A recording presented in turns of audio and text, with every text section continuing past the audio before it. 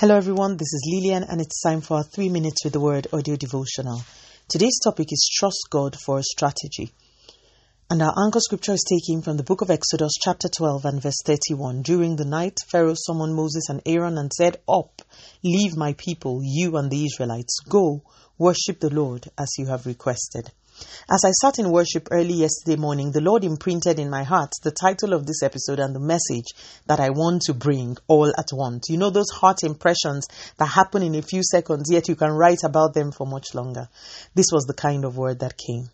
This morning, God is speaking to you about divine strategies and the need for us to trust Him for them. If we look through scripture, we see time and again how people were faced with insurmountable or difficult situations, how after exhausting their mental capacities, they turned to God. We see God come through for them many times in the most seemingly nonsensical and ridiculous ways, yet the outcomes were nothing short of wonders. Let me joggle your memory a bit. Do you remember Joshua, Jericho, and the children of Israel? An impregnable wall stood between the people and their inheritance. God's strategy was sought and found. March around the wall in silence for 7 days. On the seventh day, do it 7 times, and then and only then should you shout. The result, the impossible became possible.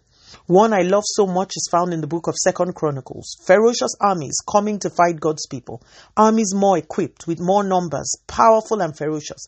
The Bible says the people cried to God. They sought His strategy. He speaks to them, go out to war, but rather than put your armed men in front, put musicians with musical instruments, and rather than chant war songs, sing of the mercy of God. These guys dared to obey, and we see a divine annihilation of the armies that were a threat. New Testament. Wine runs out in a wedding. Jesus' strategy is sought. Fill up jars with water, many jars, not just a few. And when you are sure that you have filled them to the brim, go and draw from those jars. Water had become wine. By now, you get the message. In our anchor scripture, Israel had been in captivity for very long. Crying, praying, believing for the oppression to end. Plague after plague, they kept hoping until God gave a final strategy. Kill a lamb, put some of its blood on your doorpost and lintel and leave the rest for me. Who could ever have thought that a dead lamb could humble the ruler of the civilized world? A king as occultic and powerful as Pharaoh. But that was God's strategy. In the event that you have not got my message yet, what I am saying is there is a strategy in God for anything you are facing. Most times, in fact, all the time, this strategy cannot be thought out by human thinking. You must interface and fellowship with the Father in the place of prayer to enter into the civilization of His strategies. For you, your strategy for that specific problem might be thanksgiving.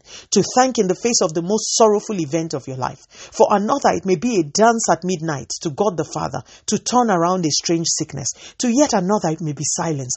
My point is, God's strategy will often not make sense to you or to others, but the result will be unparalleled. This morning, what I am trying to say to you in the most long-winded of manners is this. Please trust the Lord for His strategy concerning the burden in your heart. Let us pray. Father, in the name of Jesus, thank you so much for your word. Please continue to take all the glory, Almighty God. In Jesus' mighty name, we have prayed. Speak to you again soon. If you are blessed, please drop me a line on audiodevotional@yahoo.com or on our website at www.3minutesaudiodevotional.com. You could also follow us on Facebook, Instagram, YouTube, and Twitter at 3 Minutes Audio Devotional. Remember, wrapped up in God's word is all you need for your change to come. Love you and bye.